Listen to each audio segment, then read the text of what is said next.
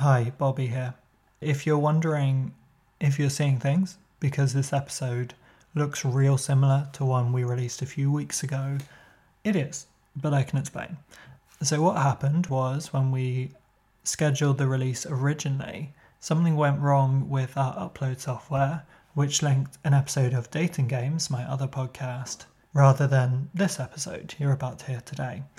Of course, we fixed it. Of course, we fixed it quickly. But one of the fun quirks of podcasting is, depending where you listen, it takes different amounts of time for a change to be reflected. And also, if your device has been really nifty and downloaded the episode straight away, then on most listening services, you won't actually be prompted that there's a new version of the episode. There's a different file that's the actual up-to-date correct one. If you wanted the technical behind the scenes, there it is. The upshot of all of this is most people did not get to hear this episode, and it's a really great conversation. So we're keen for it to still get its moment. So thank you for your patience. Thank you to our wonderful guest. And next week we'll be back to regular programming with a totally new episode recorded now that I'm back in Dublin. More on that next week. For now, enjoy this one. This is Mental, the podcast to destigmatize mental health. I'm Bobby Temps, and each week with an inspiring guest, we delve into a factor or condition that influences the mind and how to better manage it. So, here we go. This week we're talking all about unexplained illnesses, and as we discuss in the episode, this is a term that there's some definite nuance to, and to an extent, I wonder if it's a bit of a red herring because it doesn't necessarily mean, in medical terms, what the words there might suggest. But I thought we'll include it, we'll keep it as it is because there's hopefully going to be some intrigue to that, if nothing else, and you've clicked on the episode, so here we are. And today's guest is Susan B. Trachman, who is a practicing psychiatrist with over 30 years' experience in exploring what are known as medically unexplained illnesses through the lens of psychiatry. She does this both through private practice and her roles at George Washington University, where she teaches medical students, residents, and post-residency fellows of psychiatry. She's also a columnist with Psychology Today, so, keeping very busy. And off the top of my head, so is previous guest, Dr. Julie Ansis, who I talked to for an episode all about technology as a factor in mental health. So there's a fun little link. I don't know if they know each other. I didn't have the chance to ask. But what I do know is this was such a great conversation. We got into so much, so many examples of links between our mental and our physical health, which as someone who knows, I don't mind admitting, a lot more about the mental health side than physical health. I'm really glad we were able to go into so much depth. Susan also shares a lot about her early experiences growing up, which I found very relatable, very illuminating about, how the household that we grow up in and family history of certain conditions can so influence our mental health and in many ways the person that we become. And so, yeah, that's all I'll say for now. Super inspiring guest. I love chatting to. I even said to her on air how easy she is to talk to. And I really can say any psychiatrist I've got the privilege to interview, that has been the case. And that's such a wonderful asset to have when this is a profession that so often involves asking people about such personal experiences and elements of their life that they may not be comfortable sharing. So, yeah, I'm realizing in this moment maybe that's part of why I relate to psychiatrists, because I also get that experience with a lot of my guests. But anyway, we'll get into the episode in a moment. I've also just got an update from the Irish Podcast Awards. We finalised our nominations for the first ever year of the awards that I'm involved in. And so by the time you hear this, the nominations will be fully finalised and will have been announced on the 26th of July. So if you're looking for potential new favourite podcasters from Ireland, do check out irishpodcastawards.ie. With that all said, we'll get into this interview with Susan B. Trachman in a moment. But first, who's our sponsor? Let's find out. When you drive a vehicle so reliable it's backed by a 10-year, 100,000-mile limited warranty, you stop thinking about what you can't do and start doing what you never thought possible. Visit your local Kia dealer today to see what you're capable of in a vehicle that inspires confidence around every corner. Kia, movement that inspires. Call 800-333-4KIA for details. Always drive safely. Limited inventory available. Warranties include 10-year 100,000-mile powertrain and 5-year 60,000-mile basic. Warranties are limited. See retailer for details.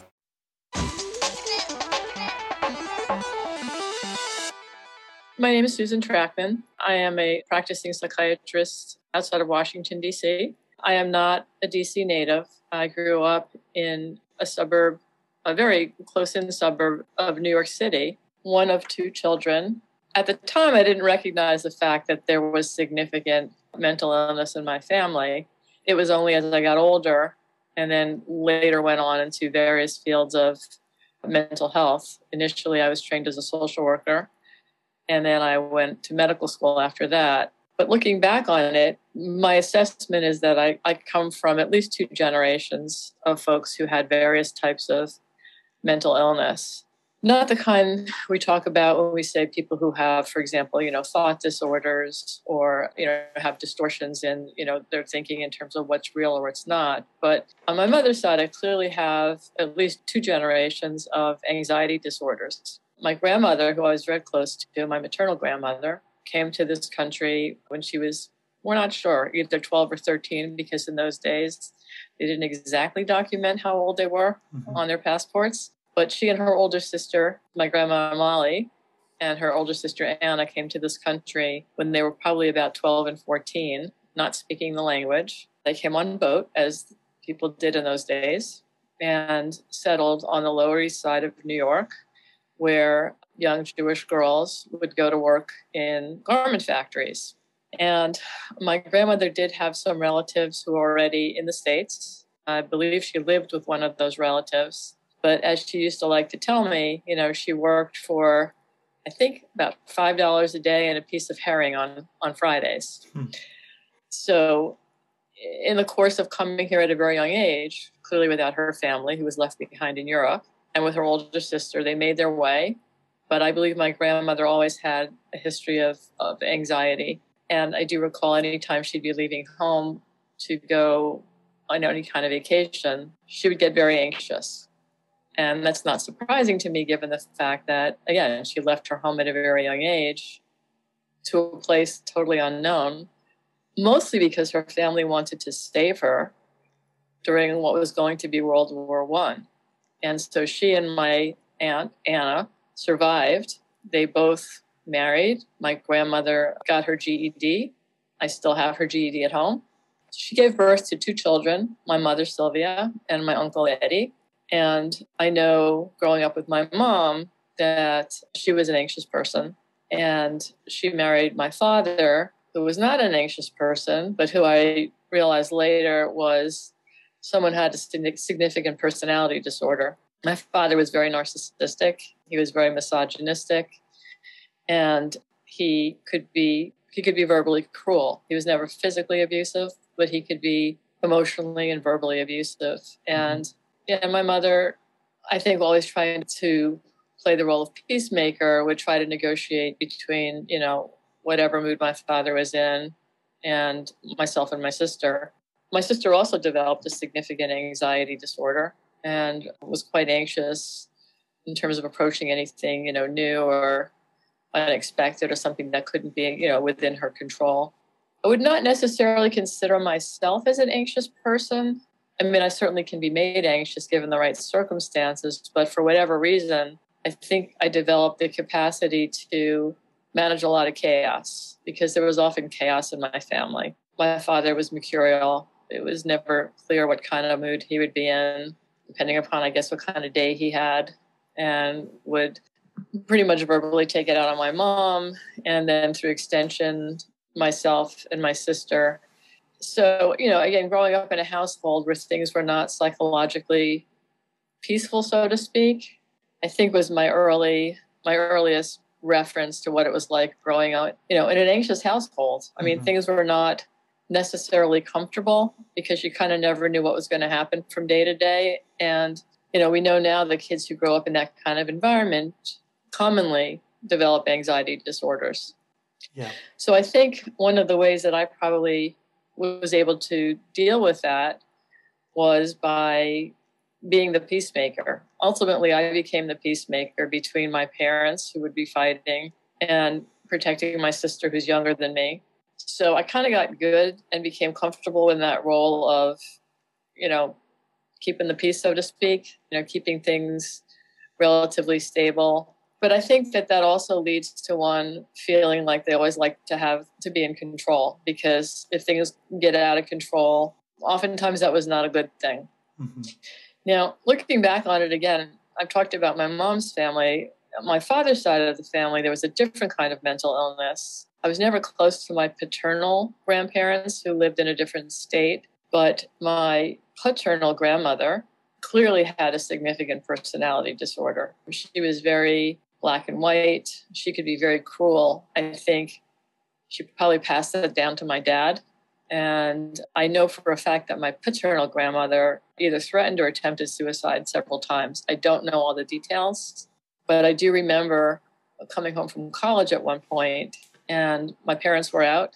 And I remember taking a phone call. And again, the memory is sort of vague because it's been a while. But I do remember taking a phone call indicating that my grandmother had tried to kill herself. I don't recall how. And I remember staying up late because my folks were out, staying up late so that when they came home, I could tell them.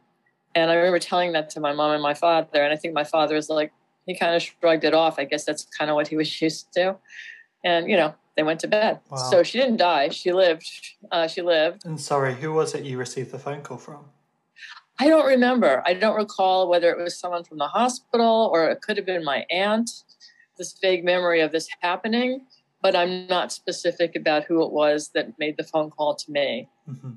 The other thing I remember as a kid was, and perhaps this was the beginning of my interest in this whole mind-body connection, or what we call, psychosomatic medicine. And just to be clear for your listeners, psychosomatic doesn't mean that they're made up. That's to be distinguished from hypochondriasis, for example, people who think they have a symptom and exaggerate their symptom, and there's really nothing wrong with them. People who have psychosomatic illness have real physical illnesses, but they are mediated by what's going on in your brain. So, for example, you're anxious, your brain is going to send signals to the rest of your body, and the rest of your body is going to express that anxiety in various ways, which we can get into, I guess, a bit later in terms of different kinds of illnesses. Same thing, though, is if your brain is depressed, that's going to send signals to the rest of your body, and those various organs are going to deal with depression in their own way. But I know that as a child, probably from, I'm not sure when it started, till at least the age of 12, I would have frequent recurrent respiratory illnesses, including sore throats, earaches, things that would keep me out of school, to the point where I lost so much school at one point that I was brought in for an evaluation by the school psychologist. And this was when I was in elementary school. So I kind of remember aspects of this, not all the details, but I do remember her giving me all kinds of interesting, tests. And when we played with puppets, and she wanted me to knock down certain puppets. And I guess she was trying to get a feel for what was going on with me and with my family, that I was missing so much school. Well, but I think... I will say, though, that does seem pretty cutting edge for the time that they had that role in place and, knew enough to have you assessed. Yes. I think they were worried that there was something going on in my house, that I was missing so much school. I mean, the good news is, I was a bright kid, and so I was able to sort of make everything up. But looking back on it now, with hindsight, so to speak, and with the education and experience I have, I believe that a lot of what I experienced were psychosomatic disorders, meaning there was so much stress in the house that I was absorbing, and that it was being expressed in my body as different kinds of respiratory illnesses, which can happen because when you're under stress, it absolutely affects your immune system, which makes you more prone to various kinds of illnesses. Can also increase inflammation in your body, which we didn't know at the time, but I know now, which can lead to various kinds of illnesses. So I believe that I was actually my own example of what a psychosomatic disorder is. Now, allegedly, this went away when I got my tonsils out when I was 12, but I think I also got to the point where I had a better recognition of what was going on. And so I could manage things a little bit better than as a small kid who was just getting sick all the time. And, again, if I look back at this with my now psychiatry lens, I wonder if part of it was when I was sick, I got to stay home. That's exactly what I was going to ask. Yeah. Right. Yeah. And I felt responsible for some reason, I felt I needed to take care of my mom, even though she probably didn't need any caretaking. She was a perfectly capable woman. But I think I felt so responsible for taking care of my mom because of what was going on between my parents that I think that was probably part of it as well. Yeah, I can definitely see that. And so often that can be the case when children have those additional caring responsibilities at home that can exacerbate everything else. If you weren't, the school were noticing then obviously the absence, but that could have also come out not just in, the physical health symptoms, but also struggling with your academia, struggling to concentrate. So many ways that can then be exacerbated because you're a young person struggling to cope. And it's almost like, in a sort of overly simplistic way, it's almost like the body can end up finding ways and outlets for that stress. Like it comes out somehow. I think you're right on target, Bobby. And, if I can sort of shift to some examples in my own practice. Well, just before we go into that, actually, I just wanted to ask you about what you mentioned with your parents and certain conditions that appeared to run in your family. To what extent, with your professional background, do you see that as kind of nature versus nurture? What's your understanding of how these conditions can be passed on? Because I know from the stats how common it is. That's a great question. We know that anxiety disorders and depression can run in families. There probably is some link between personality disorders that run in families, but the genetic link hasn't really been worked out for that. However, I think that, again, going back to my grandmother's circumstance, I don't know anything about her parents because I never met them. They all died during World War II. But clearly her environment was a contributing factor to my grandmother's, I think, longstanding history of anxiety. I think that for my mom, growing up in a family where her own mother, was an immigrant at a young age, and my grandfather, my maternal grandfather, who I never met because he died shortly after I was born, was also an immigrant. That, many times, immigrants to this country have a lot of anxiety about, what's going on because they're not part of this culture. In my grandparents' case, they didn't speak the language when they came to this country. They had to learn English. So I think there was always a fear that, was everything going to be okay? What's going to happen next? Particularly coming from the kind of environment they came from in Europe, where World War I was just about to break out, and there was a tremendous sense of anxiety about what was going to happen to everybody. So at least in my grandmother's case, I can certainly identify the environmental factor, again, without knowing what her family history was like. In my mother's case, living with a parent who's anxious, is it nature versus nurture? Well, again, I think there's some component of that was probably passed on genetically, but you grow up in an environment where there's a lot of anxiety. And again, this was during the Depression. This was my mom was born in 1920. So during the Depression, there was that added burden of, are we going to have enough food? How are we going to deal with this? Just so many sociological, so to speak, stressors that, as with many things, I think it was probably multifactorial. I think there's probably a genetic component. I'm certain there was an environmental component in terms of growing up in the family, but also, the social component in terms of we were not yet in World War II, but we were certainly in a depression during that time. And that was very hard for people, particularly those who were at the lower end of the socioeconomic class to begin with. On my father's side, I can't ever tell you that my father was depressed, although he may have been, but he clearly had the same kind of personality disorder that his mother had. They were very kind of all or nothing thinkers. It's black or it's white. There's good and there's bad. There's good people, there's bad people. There was a sense of others around them existing so that they served some purpose for my father and for my grandmother, meaning, I think their favorite word is probably me. Like me.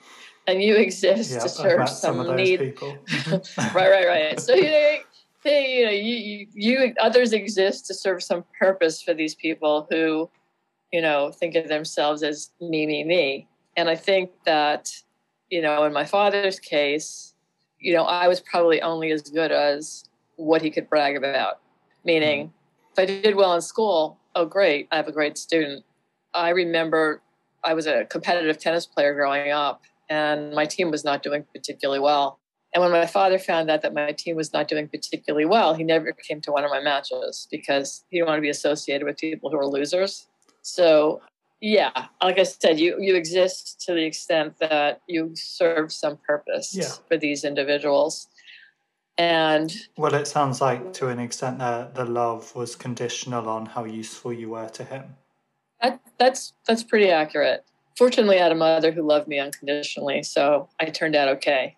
But, you can't help but be affected by the fact that you have two parents. Of course. So I think, and in some ways, quite honestly, Bobby, I think it served me well in that the need to please led into the need to be successful so that I did do well in school. I was a good athlete. I did get awards. And I think in that way, it served me well in that, my father liked to brag about the fact that, my daughter did this, my daughter did that, my daughter graduated with honors from college.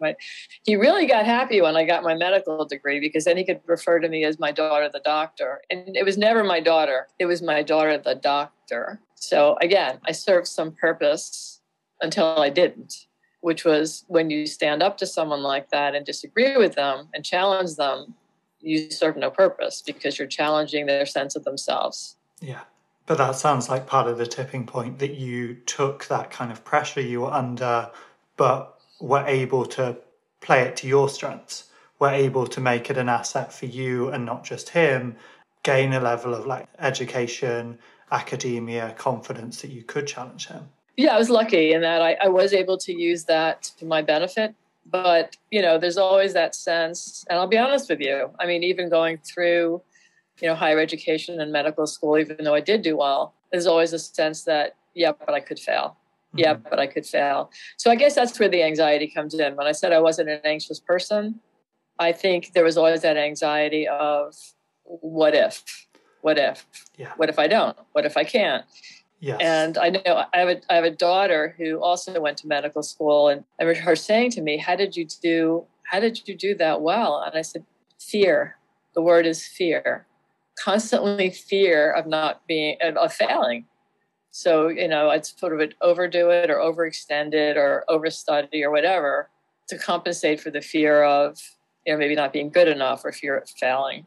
Yeah, I can definitely see that. And having enough medical family members, I know through them just how tough medical school is, wherever you are in the world. And it is absolutely anxiety inducing. And I think there can also be such exacerbating factors in that because you're often studying the same things you might be experiencing. Because there's something well known as first-year medical student syndrome, where you think you've got every illness in the book as you're covering them in class. Oh, yeah, I have that. Oh, I probably have that. Yeah. Tough occupation. And you were going to tell me a bit more about areas you've studied in what we were discussing off air, this term unexplained illnesses. But of course, there is so much explanation here, and I'll let you explain it better than I'm going to be able to. Okay, well, you did fine. But so I'll just... So the term medically unexplained symptoms in some ways is a misnomer in that they certainly can be explained. You just have to know where to look. But in the medical terms, at least in this country, and I believe you use it that way in the UK as well, medically unexplained symptoms are those that don't match up with objective findings such as physical exams, laboratory studies, or even, imaging. It doesn't mean that the individual is not truly experiencing those symptoms, because they are, but they seem in excess of what one would expect given the objective data. So, that's my area of interest, and that's where I get a lot of referrals are from other either primary care doctors or specialists who have these individuals in their practice who are really doing their best to try to find out what's wrong with them, but just are unable to sort of pin it down. These are real illnesses based on what's going on in one's brain. Because if you think of your brain as your big central computer, think about all the little portals that come out of that. If you looked at a computer, you've got these little plugins for your USB and your other things. Think about your brain that way, and there's little plugins that go to various organs or organ systems.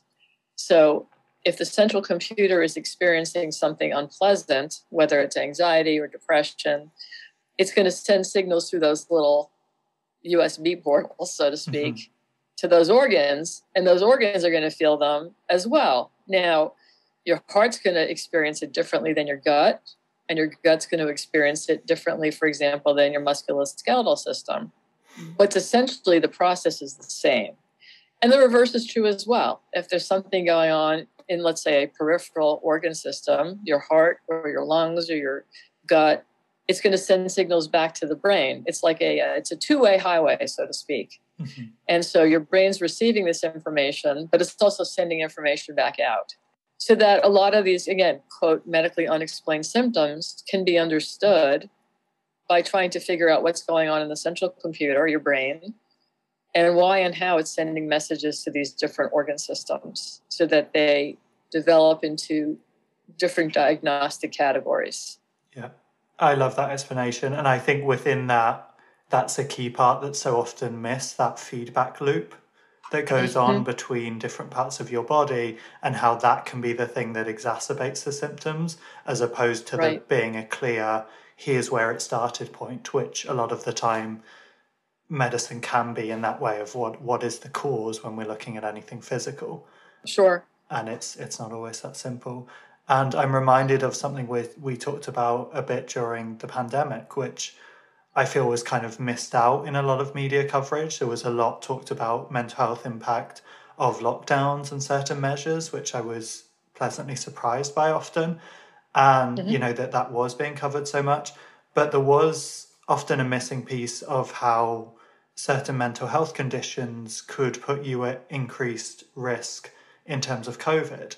And, you know, you touched on some of the examples earlier, how certain conditions can suppress your immune system.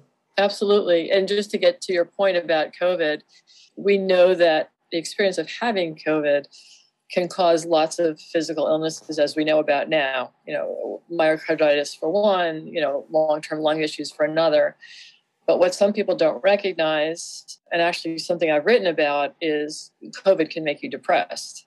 And it's not just because you feel pretty awful while you have it. It's because of the actual changes that are taking place in your brain by virtue of having COVID. When it first came out, I remember talking to one of my colleagues who's a child psychiatrist, and I was saying to her, this is going to be a neurotoxic virus. And I remember her saying, what do you mean? I said, well, back in the day when I was in medical school, the virus of the day or the new virus coming out was HIV. So my medical school equivalent of COVID was HIV.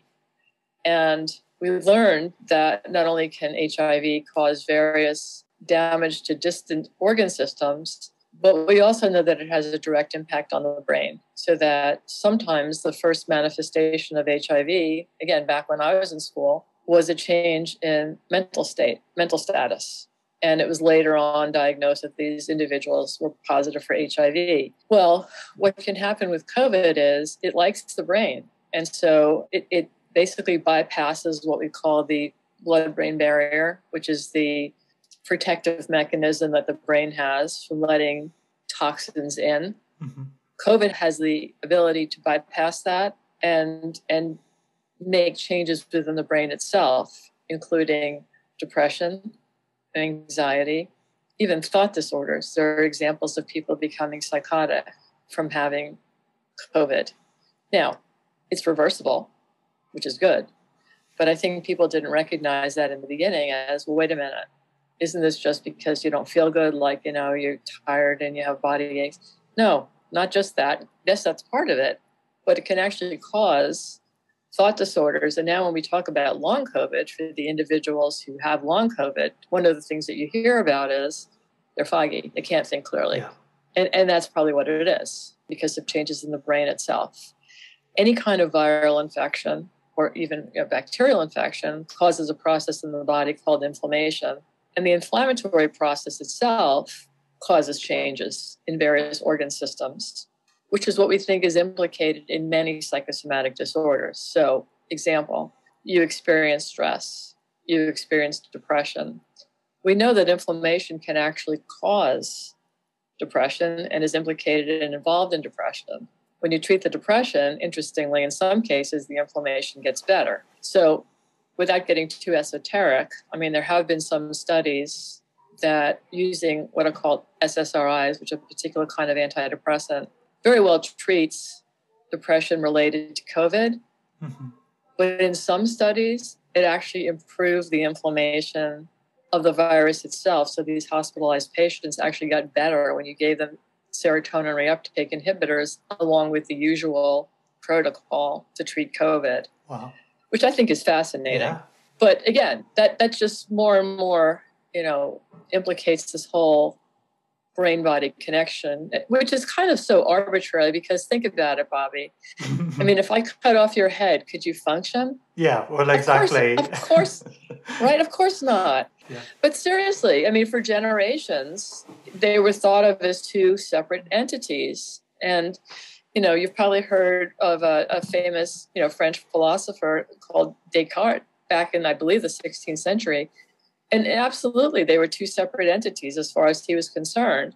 The idea that they were connected, even though it dates back to Hippocrates' time, didn't become more popular, at least in this country, until Benjamin Rush, who actually founded the University of Pennsylvania here in the States, and who was a physician himself, started talking about this kind of connection. And it was developed later on by a doctor named George Engel into what we now know as psychosomatic medicine. But again, you think about it on the surface, what a silly idea that the brain and the body would be disconnected, right? It's so strange. Yeah. And yeah, I also notice, even recently, there's still such pushback that can come from this. And even that phrase, mind-body connection, can be kind of trivialized and stigmatized in certain ways as being, quote-unquote woo-woo. And I find that so baffling because, like we've said, of course, the brain is in the body. Like there's such an obvious link here. And yet a lot of the science has been kind of missing it out. As there's often these kind of big black holes that as much as the scientific method can do so much, there's still a reliance on people looking for evidence and studying the right areas. So there aren't gaps in the science. Yes, they are. And so, two things with regard to that. I think that in general, physicians go into medicine because they actually want to help people. Mm-hmm. But I also believe that if you're a specialist in a particular area and a patient comes to see you with these interesting and perhaps complicated constellation of symptoms, you're going to zero in on your area and look to fix that, perhaps without looking at the whole situation. And this is often what happens to the patients that eventually end up in my office. They've been to multiple doctors, not because they're doctor shopping, but because they're not getting the answer. And so, Dr. X is going to do a neurological exam and say, I don't see anything. We can try this, but I'm just not seeing it. And that doesn't work. So then they end up in a different specialist office. They go to the infectious disease folks and they're like, yeah, we did the tests and we're not really seeing anything. And then they go to the rheumatologist because they get to see all the weird stuff, all the autoimmune stuff. And they're like, yeah, we can run an autoimmune panel, but it's just not fitting into the right category. Mm-hmm. So again, these are folks who unfortunately have been to multiple different doctors, often specialists, who are doing their best. They're not trying to be difficult. They're doing their best, but they're just not coming up with the right answer because it's easy to zero in on your particular area and not look at the big picture. And I guess I like to look at the big picture, which is why I find my area of practice so interesting, because I have to know a lot about different areas of medicine. I have to know a lot of internal medicine. I have to know a lot of neurology. And I've had to learn a lot about autoimmune disorders because that's a lot of what I see. So, if you can look at the big picture, I think that you're more likely to zero in on something that would be helpful to the individual rather than just target one organ system. Mm-hmm. Absolutely. And what would you say to any listeners that might be relating to that experience of going to multiple specialists and nothing is identified, or maybe something is identified, but they run out of tests to do and you may be sent elsewhere? Is there a way that you can request often to speak to someone like yourself? What would be the next steps there? In this country, I would recommend that they see a psychiatrist who's had experience in psychosomatic medicine. And we do get I did a fellowship in psychosomatic medicine. Medically unexplained symptoms in this country account for probably 30 million people, which is 10% of the US population. When I was doing my research to document really how many people this affects, this is not unique to America. Mm-hmm. I mean, in the UK, this is still very, very prevalent. And I believe it's still about 10% of all National Health Service visits would be explained by medically unexplained symptoms. Yeah, similar here in Ireland as well. Yeah, and I would say to your listeners, don't give up. Just because one specialist says there's nothing wrong with you and you know there is, they're not trying to be difficult. They're just basing their answer on the diagnostic tests they do. So find someone who has expertise in this whole area. And like you said, mind-body connection has gotten to be like woo-woo. See, in this country, it's not so woo-woo. I mean, we have a lot of treatment options. Some involve medication, but some don't. I mean, think about it. Mindfulness, which I believe is popular in your country too, is all based upon mind-body, right? Because you're trying to focus your mind and be centered, but it doesn't just take place in your brain, it takes place in the rest of your body. And there's lots of literature, medical literature, on the effectiveness of mindfulness in treating lots of serious medical conditions. And so this is not woo-woo stuff. You know, there's a book that's been on the bestseller list for I don't even know how many weeks, The Body Keeps the Score. Yeah. And that's about trauma and the experience of trauma on the body long term. But it's not unique to trauma. I can't think of a single medical condition that doesn't have some component of mind-body connection. I mean, maybe chickenpox. But again, okay, you get exposed to an infectious disease. Guess what? Infectious disease causes inflammation. Inflammation affects your whole body. So that's why there are some long-term sequelae from people who get reactivated chickenpox. It's called shingles.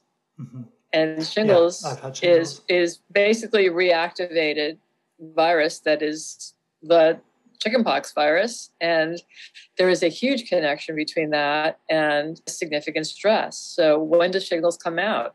Oftentimes after a major stressor in one's life. Well, that was exactly for me. And I was so stressed at the time. I remember it was even surreal that I was reading a book by Hilary Devey, who's an incredible businesswoman. And in the book, she was talking about like where she was at with her life. And I think she nearly lost the business at various points.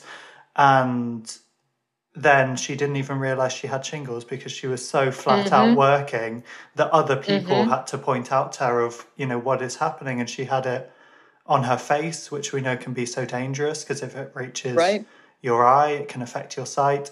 And I read that just as I was going through it. Yep. Think about the most famous case recently that's been in social media, Justin Bieber. Justin Bieber developed a syndrome called Ramsay-Hunt, where he had paralysis on one side of his face. It's caused by reactivation of a virus. Guess what? Those things get worse after stress. Know what happened the month before he broke out? His wife was hospitalized for a stroke. Yeah. So there you have it.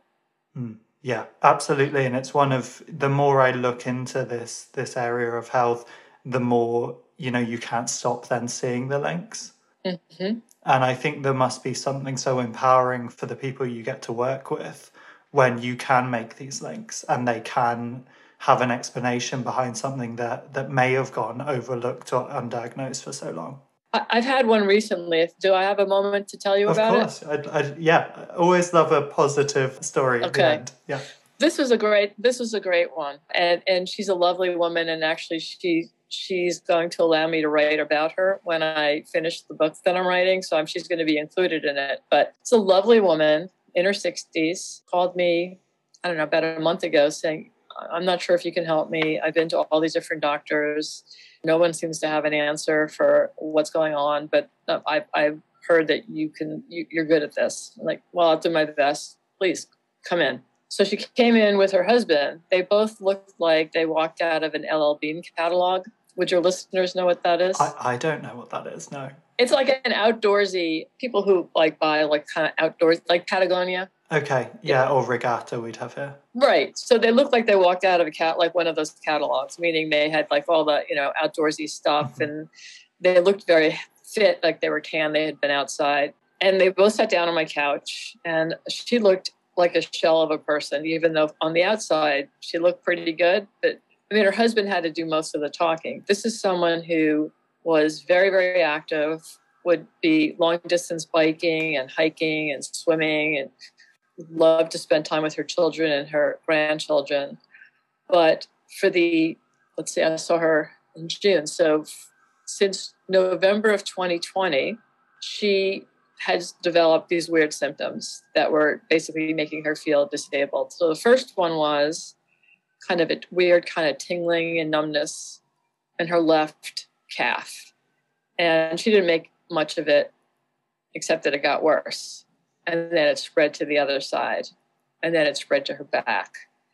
And there were these weird symptoms she was having that were making her feel like she was in pain. She couldn't engage in the kind of active, physical hobbies or activities that she would like to do previously. And ultimately it took a toll, on her psyche, in the sense that she had become quite depressed, that she couldn't do all these things and couldn't get off the couch. So she had been to, and I'll lose track of how many doctors she had been to, her primary care doctor, neurologist, neurosurgeon, orthopedist, infectious disease. I can't think of any more than that, but she had multiple different kinds of protocols. All her lab work was fine. She had slight discrepancy in her nerve conduction on that area of her left leg where she was having that funny symptom, but there was nothing wrong with her back based upon, MRIs. And yet she went through all the stuff. She had nerve blocks. She had physical therapy. She had chiropractor. She even had stem cell therapy injected into her back, and nothing was really working. So I'm listening to this and I'm thinking to myself, okay, well, geez, what do I got to offer? Until I asked her, okay, well, can you was anything happening to you right before this took place? No. And then her husband was like, wait, you have to tell her about all those deaths. I was like, what? Well, again, Bobby, I'm going to lose track of how many. Mm-hmm. In the 15 years leading up to this, there were at least 10 deaths, traumatic deaths, of young people that were somehow linked to her, either by marriage or they were children of friends. So one was killed in a suicide bomber in Israel. 2 of them were killed in motor vehicle accidents.